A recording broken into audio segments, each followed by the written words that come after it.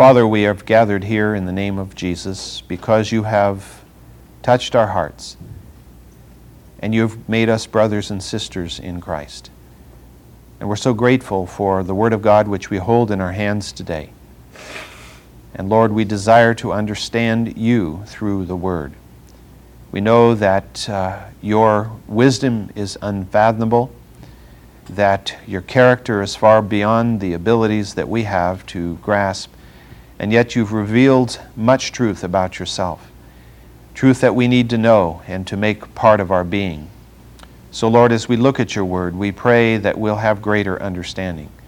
As we see what you have done and what you did in the life of Isaac and Rebekah and Jacob, I pray, Father, that we will see the transcendence and yet the eminence of God in all of this, and recognize, Lord, that you stand beside us each day.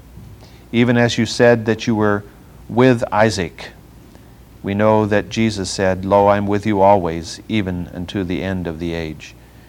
And so, Father, may we be strengthened that we might go forth each day knowing that you're with us, and that you'll strengthen us as we face the struggle, the battle that goes on around us.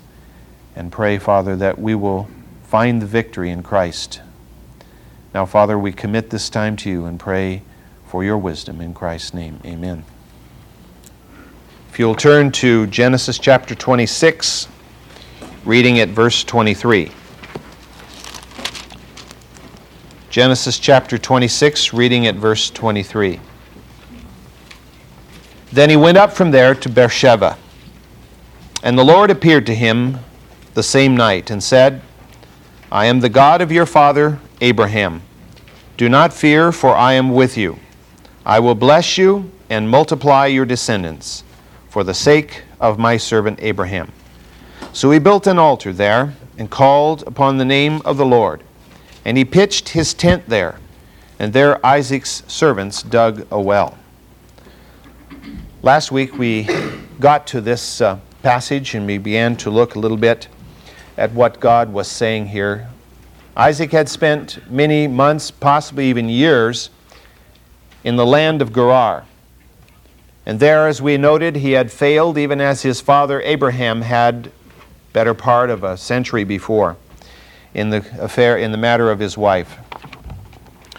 But now he has moved back to Beersheba. And we're told that the night of the day that they arrived in Beersheba, God appeared to Isaac. This was the second time that we have record of God specifically appearing to Isaac. And he gives him this profound promise that we read in verse 24. It's very interesting that as you read through Scripture, and as you see the specific words given by God in a manifestation, they tend to be short, to the point statements. God doesn't go into great long orations when he appears. He gives very specific promises which are what we would call pithy. They have tremendous amount of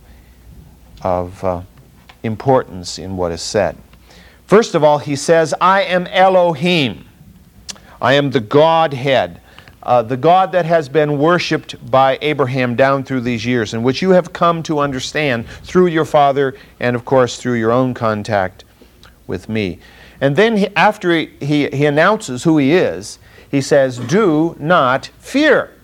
And I pointed out last time that meant not only don't fear in the sense of, oh, I'm standing in the presence of God, but don't fear about what is to take place shortly in your life. Because why? Why should he not fear? Because God said, "I am with you. I am with you."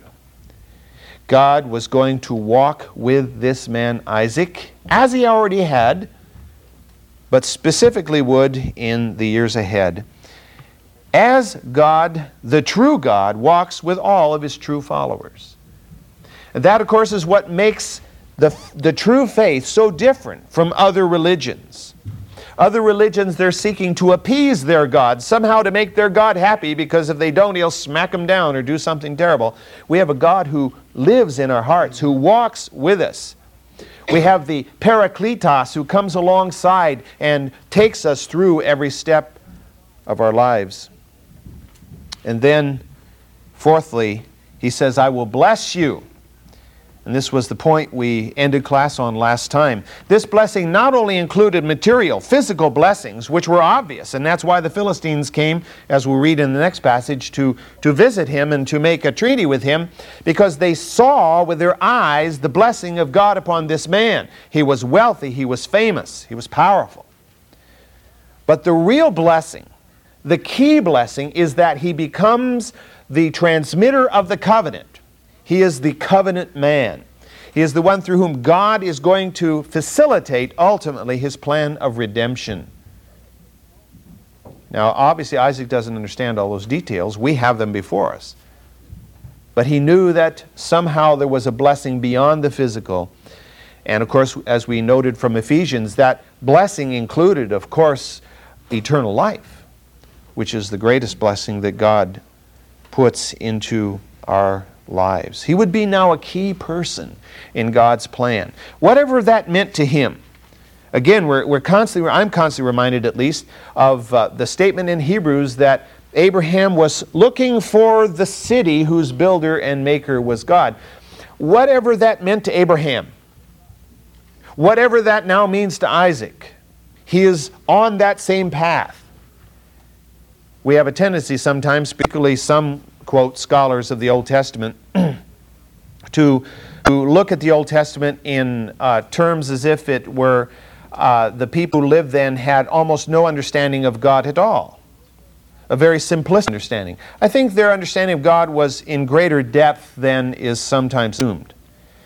And we get little inklings of that when we do read certain New Testament passages relative to Noah or Abraham or one of those, which seem to indicate that they knew more about their God than we have sometimes assumed. Worldling descendants. Now, many people today say, well, no, wait a minute. We don't need any multiplication. We're living in a world that's growing too fast already. We've got too many people who are out there trying to fulfill single-handedly the command to multiply and replenish the world, or the earth.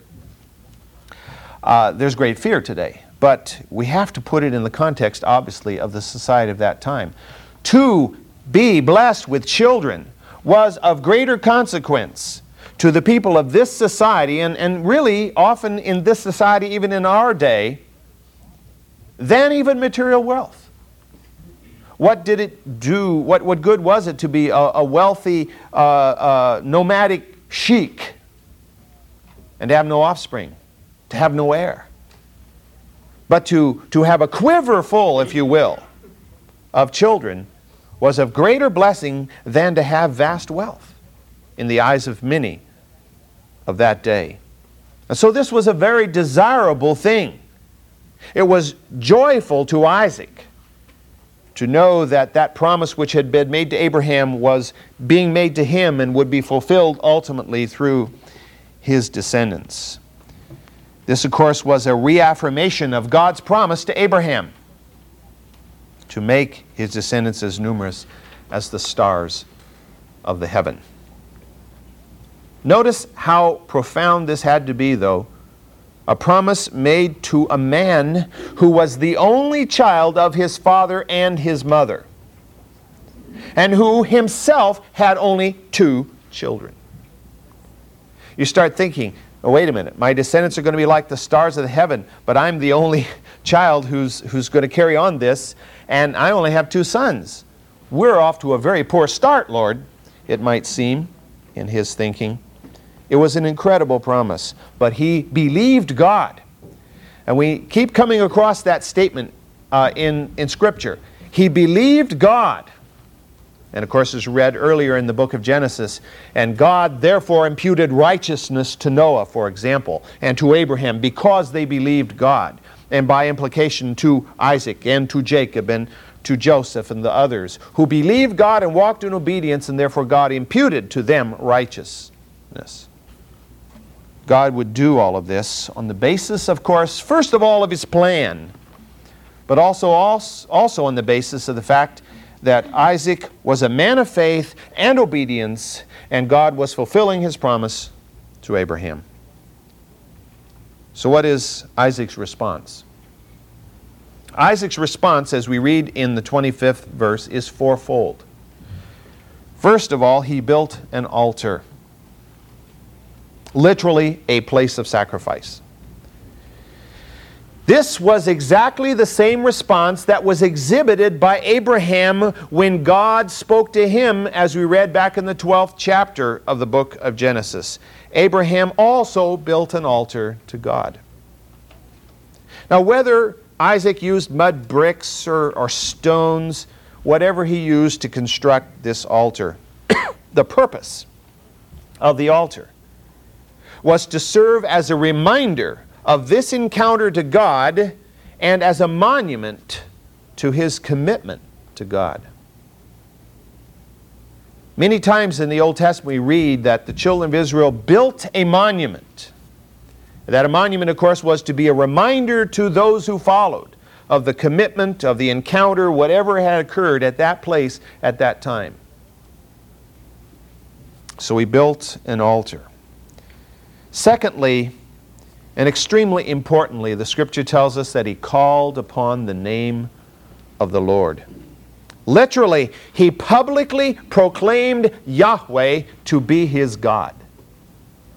His was not a secret faith, something that he garnered in the corner and was fearful to tell anybody. He was before that altar, before all who would watch, proclaiming that Yahweh was his God. Now, the word name that is used here, as it was used by the Hebrews later on, meant much more than merely a title or an identifier of some sort. You know, this is Betty as opposed to Sally, so you don't get too confused. No. The word name here refers to the very essence of God himself. He called upon the name of the Lord, meaning he called upon all that God is, was, ever shall be, the essence of this mighty one. It encompassed all that God had revealed of himself to that point in time, which Isaac himself understood. His power, his authority, his majesty, his grace, his loving kindness, his mercy. All of these characteristics, these attributes of God that had been revealed up to this point and had been carried down by oral tradition, by whatever means, to Isaac. All these things were included in the name of Yahweh. Let me read just a simple statement made in Psalm 22. Psalm 22:22, I will tell of thy name to my brethren. In the midst of the assembly, I will praise thee. And that means more than just simply saying, I believe in God. It means that we are proclaiming what God has revealed himself to be as our understanding of the one we worship and love and follow. In the assembly, before those who proclaim the name also, but by interpretation it could also be before those who do not. And this was what Isaac was doing. In Micah 4:5, Jonah, Micah, Nahum. Though all the peoples walk, each in the name of his God, as for us, we will walk in the name of the Lord our God forever and ever. We're going to walk in the name. Obviously, that's got to mean a whole lot more than just an identifier. Just to separate Yahweh from Baal or Molech or something else. It refers to, we're walking in the essence, the reality of what God is. All that is revealed himself to be. That is what we are accepting and that is what we're walking in. We're gathered here today in the presence of God, and I trust we believe he is here. And He is speaking to our hearts according to His desire for each of us and according to our response to Him and our openness to Him. We've gathered in His name to worship Him, we sing. And what is in that name? Well, of course, the passage in Philippians is one of the most often quoted passages relative to who Christ is. Philippians 2:9. Therefore also God highly exalted Him and bestowed on Him the name which is above every name, that at the name of Jesus every knee should bow, of those who are in heaven and on earth and under the earth, and that every tongue should confess that Jesus Christ is Lord, to the glory of God the Father. Again, more than just the J-E-S-U-S, more than just 5 letters. We're talking about who He is. What does that name stand for? That name which is above every name, of course, stands for the Almighty God, the Prince of Peace. In effect, Isaac was proclaiming to the whole world all that he understood about the true and the living God, and saying, I believe and I walk in the truth of this one who has revealed Himself to me. This is one of the reasons why in the 3rd commandment of the 10 commandments that God warned His people not to take His name in vain. It's not just a matter of tossing a word around. I don't know about you, but I grew up in a home where, I'd heard a lot about God and Jesus, but not in church. And, you get to the point where it doesn't register much anymore. It just becomes vocabulary that you've heard so much, especially when it starts when you're a baby and goes all the way up through your teen years. And what does it really mean to take God's name in vain? The name is not just a word, but the holy pronouncement of all that God is. To take God's name in vain is to trivialize the person and the authority of God Almighty Himself. And when we hear it, it ought to just strike to our hearts and cause us to be revulsed as we hear God's name taken in such a way. And I know some of us work in environments where you can't go around correcting everybody. But certainly it will have an impact upon us and hopefully turning us ever stronger to our faith and commitment to this one who is holy and who is mighty. He called upon the name of the Lord, and then what did He do? It says He pitched His tent there. He pitched His tent there. His encounter with God was so profound, so deep was his commitment that he wanted to physically remain at the place where God again manifested Himself to him. To him this became hallowed ground. Remember when Moses came before the burning bush, the angel of the Lord said, take off the sandals from your feet because you're standing on holy ground. Now, holy ground, dirt's still dirt and rocks are still rock. But the presence of God makes even the mundane special when God is there. And that's why when the temple implements were made, sure, they were made out of gold and silver and various fabrics and so forth, just things that were relatively common. I mean, the pagans also used these things in their worship. But these became holy because of the presence of God, because they were committed to the service of the true and the living God who is holy and whose name is blessed forever. I think that it's, when you think about a person making a commitment, maybe it's your own commitment or someone else's commitment, to a certain extent the genuineness of an individual's commitment to God can be measured by his desire to be near God and near God's people. A person who says, I have come to know the Lord and I love Him, I walk with Him, but I can't stand God's people. There's something wrong with that commitment. Oh, sure, God's people have got their problems. God's people fail often. But you've got to love God's people because God does. Again, we were listening to Lutzer out of Moody Church this morning. And he was saying, if you really love God, you will love what God loves. And you'll hate what God hates. And if we don't love God's people, and we don't love to worship in God's house, then our love of God is suspect. You know, the person who says, well, I can go out in the trees and I can worship God as well as in a church. Yeah, true. But if that's your habit, there's something wrong there. There's something very wrong there. Because we want to worship with God's people where people of like mind come together and proclaim the name of the Lord. There should be a magnetism there if we're truly in love with God. Because He's truly in love with His people.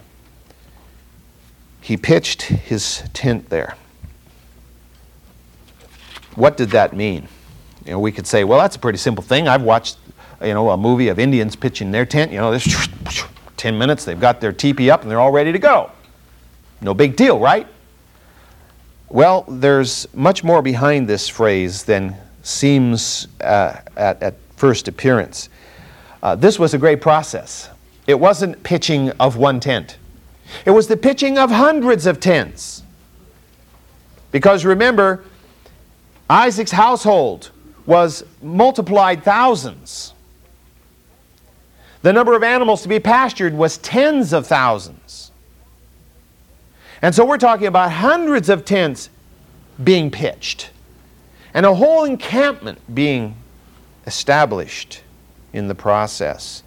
So the decision to move, the decision to stay, the decision that this is to be a place we're going to be for a while had to be made with great care because there was a lot of work involved in establishing the encampment of Isaac's entourage. Lastly, and in light of the verses that we studied last week, kind of almost humorous, it says Isaac's servants dug a well. So what's new? These men were well practiced at digging wells. They had dug a lot of wells, as we remember from the passage last week. And this well, fortunately, like the one just before it, was not contested. The digging of a well, of course, signifies a measure of permanence. You're probably not going to dig a well if you're just staying overnight.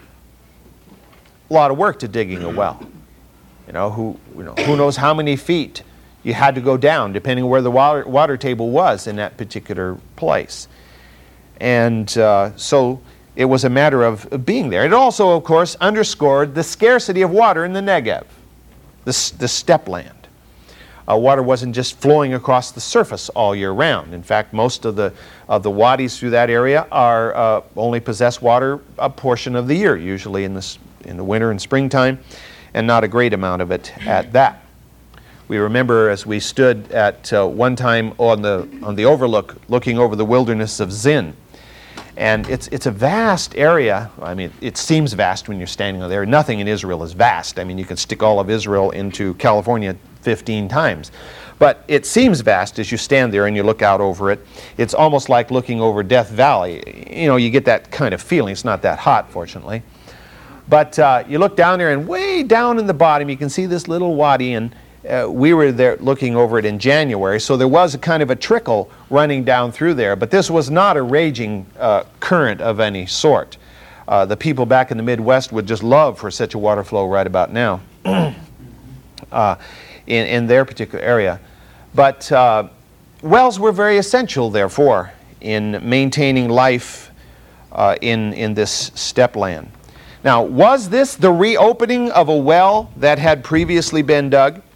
If we go back to the 21st chapter of Genesis, verse 30, we read this, "And he said, You shall take these 7 ewe lambs from my hand in order that it may be a witness to me that I dug this well. Therefore he called the place Beersheba, because there the 2 of them took an oath, the covenant of the 7. And so this well was dug. Was this the reopening of Abraham's well? Well, as we look at the next passage, we'll see what is probable here. Okay, 26 chapter, verse 26. Then Abimelech came to him from Gerar with his advisor Ahuzah and Phicol, the commander of his army. And Isaac said to them, Why have you come to me, since you hate me, and have sent me away from you? And they said, We see plainly that the Lord has been with you. So we said, Let there now be an oath between us, even between you and us, and let us make a covenant with you, that you will do us no harm, just as we have not touched you, and have done to you nothing but good, and have sent you away in peace. You are now the blessed of the Lord. Then he made them a feast, and they ate and drank. And in the morning they arose early and exchanged oaths. Then Isaac sent them away, and they departed from him in peace. Now it came about on the same day that Isaac's servants came in and told him about the well which they had dug, and said to him, We have found water. So he called it Sheba.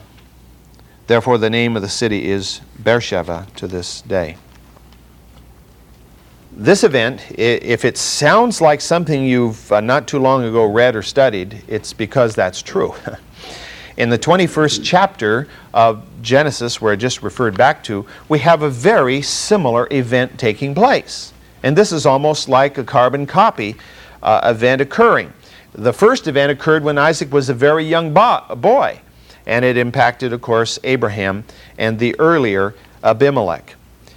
Now, in Isaac's day, the descendant of that earlier Abimelech, whether it be his son or his grandson, has come to pay an official visit to Isaac.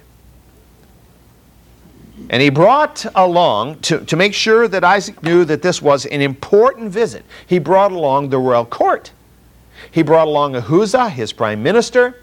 He brought along Phicol, which was again like Abimelech, probably a title, the commander of his army. He probably even brought along a detachment of the army just to make it look real official, to impress Isaac. Notice that Isaac's greeting to Abimelech is something less than enthusiastic. He says, Why have you come to me since you hate me? Can you imagine you go knock on your friend's door and they open the door and say, Why have you come here since you don't like me? You probably wouldn't feel real welcome in the house at that particular point.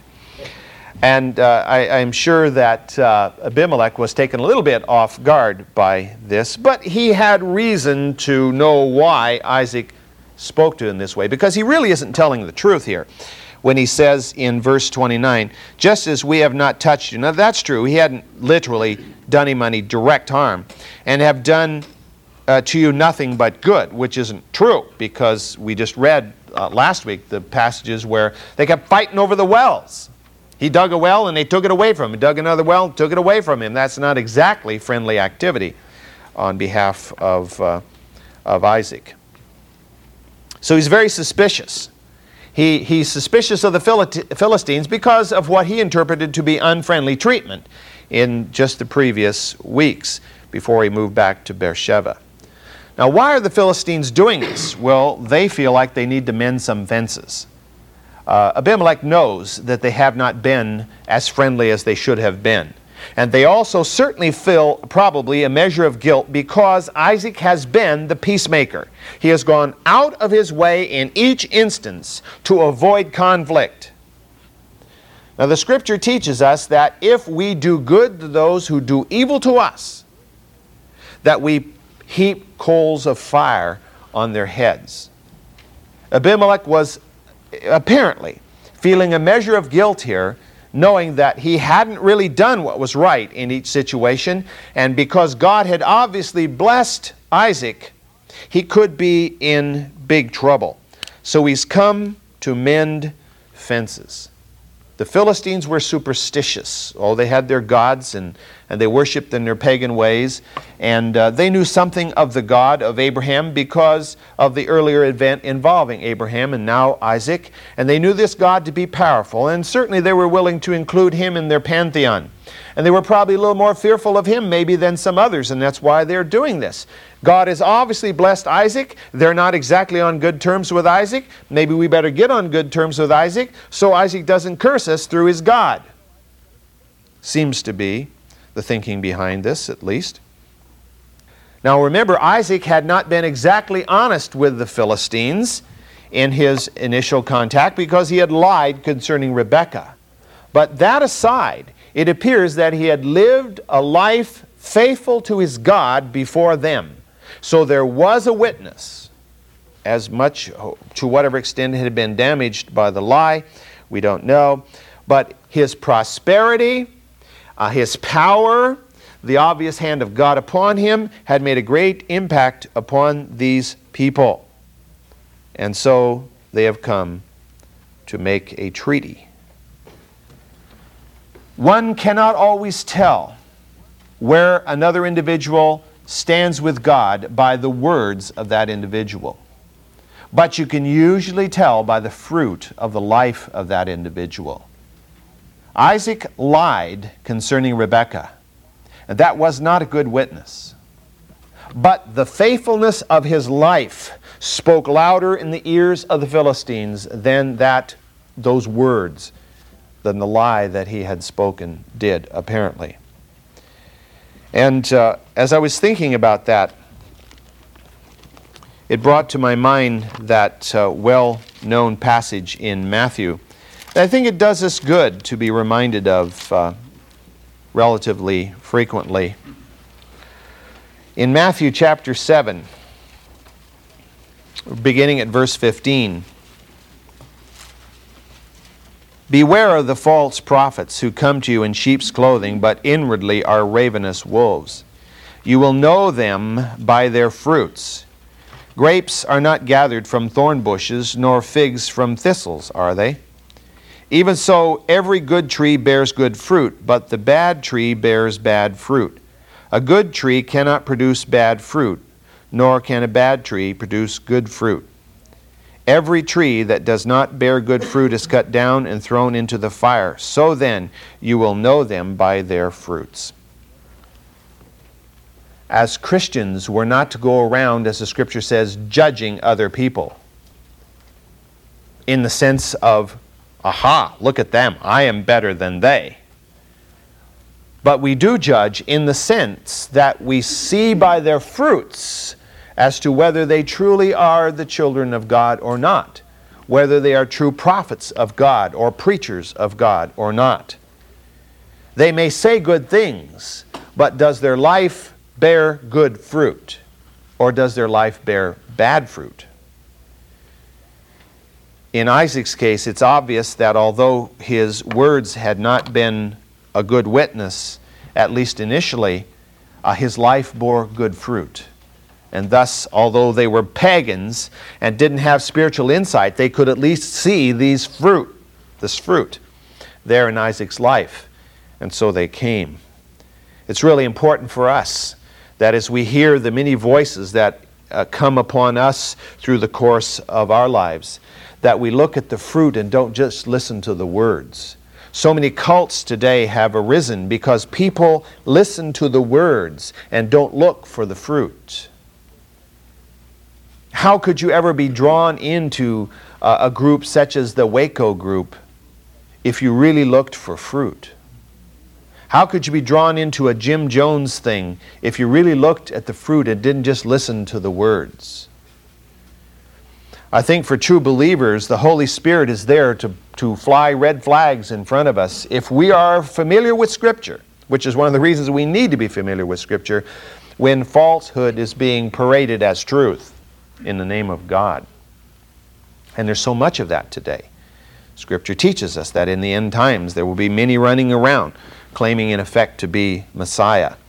And whether this is the end times or just part of the broader end times or not, we have a lot of false messiahs running around, and a lot of people are following them. And you just wonder, how in the world can they believe that stuff? But people are searching. And they have this great need inside.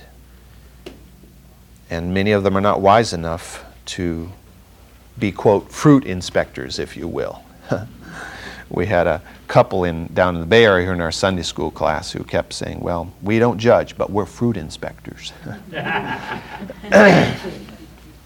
Well, there is an extent to which we do need to be fruit inspectors. We need to be inspecting our own fruit most of all, of course.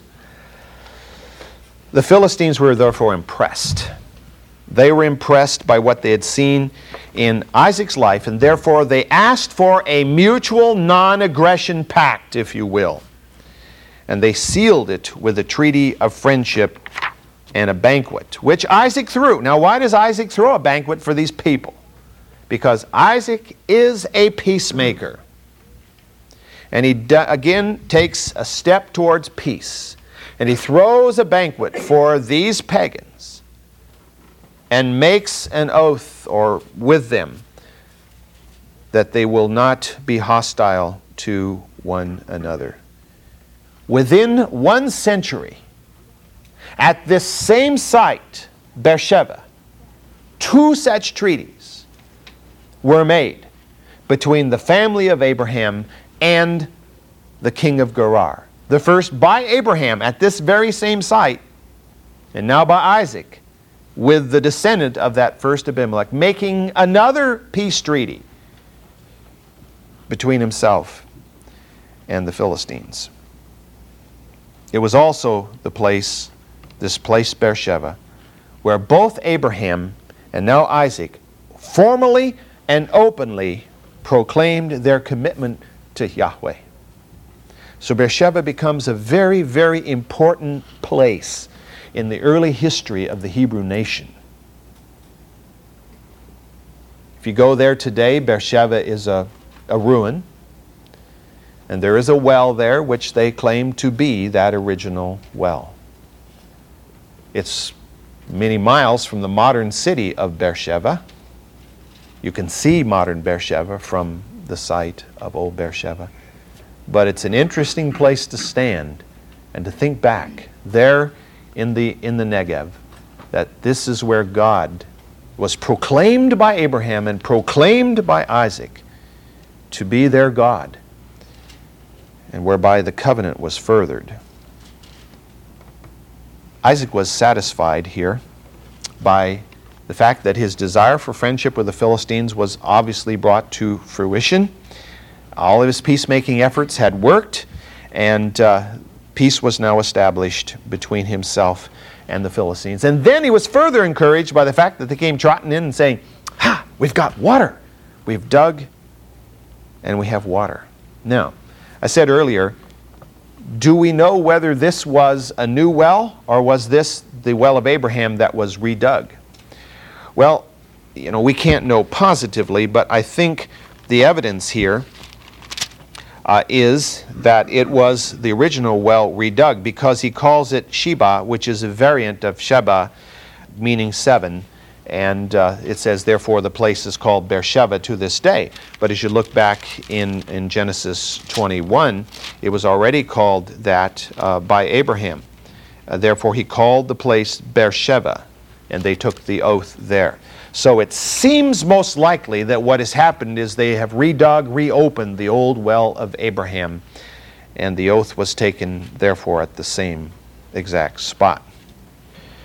Verses 34 and 35. When Esau was 40 years old, he married Judith, the daughter of Beeri the Hittite, and Basemath, the daughter of Elon the Hittite. And they brought grief to Isaac and Rebekah. Interesting little postscript to this chapter, is it not? This whole story of peacemaking, and now this rather sour note to end the chapter. Isaac, the man of peace, who had had 2 face-to-face encounters with the living God, who had publicly proclaimed the name of God, of Yahweh, whose life testified of the blessing of God, had a son who was a rebel. Does that seem very profound to any of us? Or does that sound like the story you've heard many times? At 40 years of age, Esau was a bigamist. Not only that, rather than marrying someone who might be amenable to the beliefs of his family, he married 2 pagan Hittite women. Now, he was fully aware of how carefully Abraham had sought for a wife for Isaac. And the whole account of how the servant had gone up and been led of God to Rebekah, and Rebekah had been brought back, he knew that story, and he knew the reason that had taken place, to maintain the integrity of the covenant people. But his action here clearly showed his contempt for what he knew to be true, his contempt for God and contempt for his family. He rebelled against both God and family. Such flagrant, willful disobedience to the revealed will of God is idolatry, because it denies the lordship of God himself. To know God's will, to know clearly what God's will is, and then to move directly in opposition to it, is an act of self-deification. I proclaim myself to be, in effect, God. I will not do his will. I will do my will. And my will is going to be the opposite of his will. It's a direct act of self-deification. And God gives clear warning about that. In the 10 Commandments, he says, "Thou shalt have no other God before me." And then, of course, that passage which is so explicit concerning the importance of obedience and sacrifice in 1 Samuel chapter 15. 1 Samuel chapter 15, verses 22 and 23. This, of course, is where Samuel rebukes Saul for his disobedience. And Samuel said, "Has the Lord as much delight in burnt offerings and sacrifices as in obeying the voice of the Lord? Behold, to obey is better than sacrifice, and to heed than the fat of rams. For rebellion is as the sin of divination, and insubordination is as iniquity and idolatry.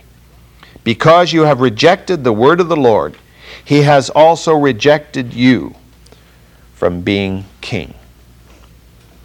What does God want from his people? Obedience. What does he not need from his people if they're disobedient? Sacrifice. Meaningless. And later on in the prophets, so often the voice thundered from heaven, "Why, I hate these things which you are bringing to me, because it's not from your heart. You're trying to buy me off as the pagans buy off their gods. You don't appease the Almighty. We must obey the Almighty." These 2 brothers, Esau and Jacob, were raised in the same godly home. But the one rejected the authority of God, and the other accepted the authority of God. What is the difference? Why is this? Well, certainly there are truths that apply here that are important. It tells us that your children aren't just going to accept what you believe by osmosis.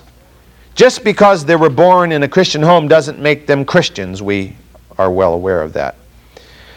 But a great deal of prayer is needed. A great deal of specific training, hopefully by both parents consistently. Which, of course, was not true in this home, was it? Children need to hear the undivided truth, not only audibly in their ears from both parents, but they need to see it lived in the lives of both parents. That doesn't, of course, ultimately guarantee that every child will walk in the way of the Almighty, but it sure makes the increases the probability. And the fact that you may not have a united home doesn't necessarily thus mean that the children will not walk in the way of God either. Because sometimes there is a home which is badly divided as this home. Only even worse, where one is a believer and the other is not. Or whether you're a single parent. God blesses and intervenes in ways that are beyond our understanding many times. So we can't just set out a rule and say, if you do this and you do this, automatically this is the answer. But this is what God's ideal would be. And you see this throughout the Old Testament. God wanted the father to be the high priest of the home and to lead the home in the way it should go, and to write the truths of God on the forehead and the doorpost, and to teach it. And of course, the assumption was that the wife was in full agreement and supportive of all of this. This is the way it ought to be. But not always is it. And God sometimes will intervene in a miraculous way when it is not, to preserve the souls of the children.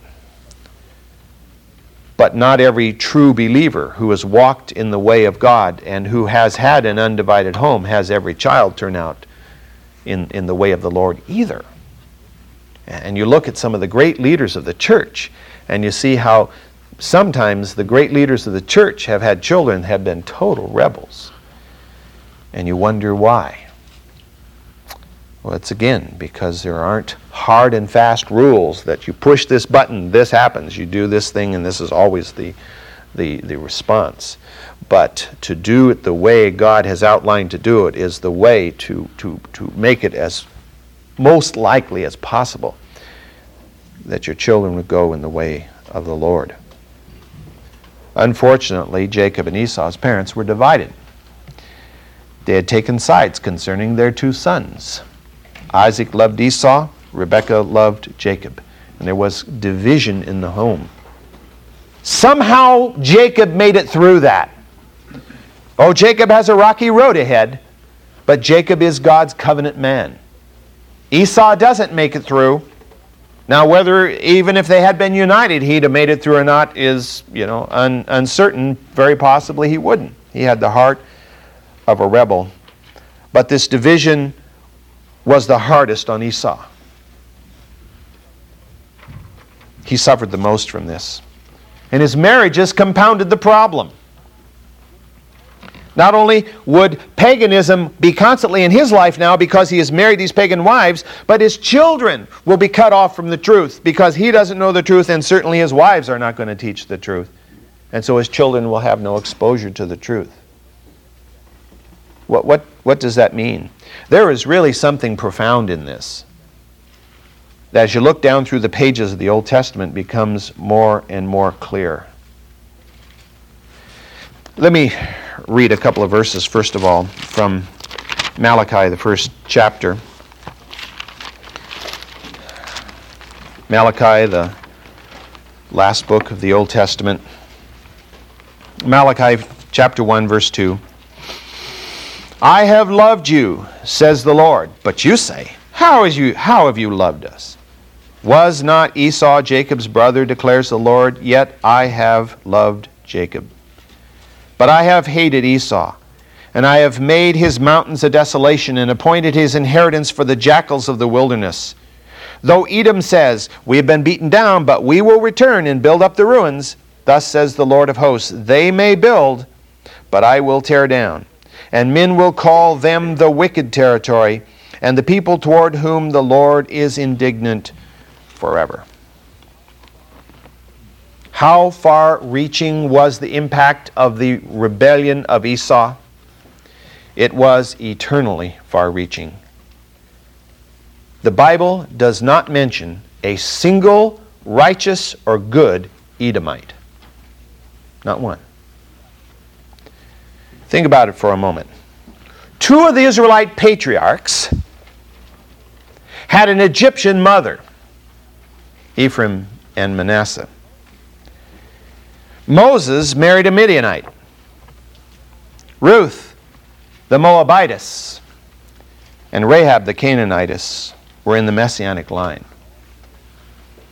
But all through the Old Testament, the Edomites are continuously pictured as the enemies of God. And nowhere is it more clearly stated than in Obadiah. Comes just before Jonah.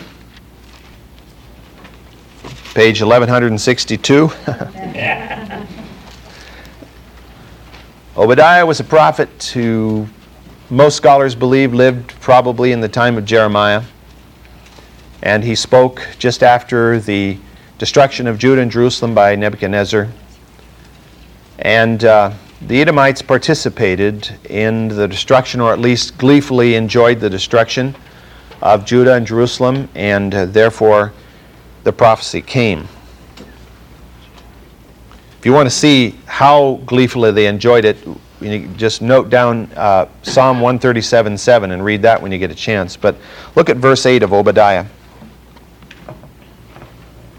Will I not on that day, declares the Lord, destroy wise men from Edom and understanding from the mountain of Esau? Then your mighty men will be dismayed, O Teman. Now, Teman was one of the sons of Esau. And Teman was a fortress city that was built, apparently the archaeologists feel, just north of Petra. And was thought to be a city that was the center of great wisdom. In order that everyone be cut off from the mountain of Esau by slaughter. Because of violence to your brother Jacob, you will be covered with shame.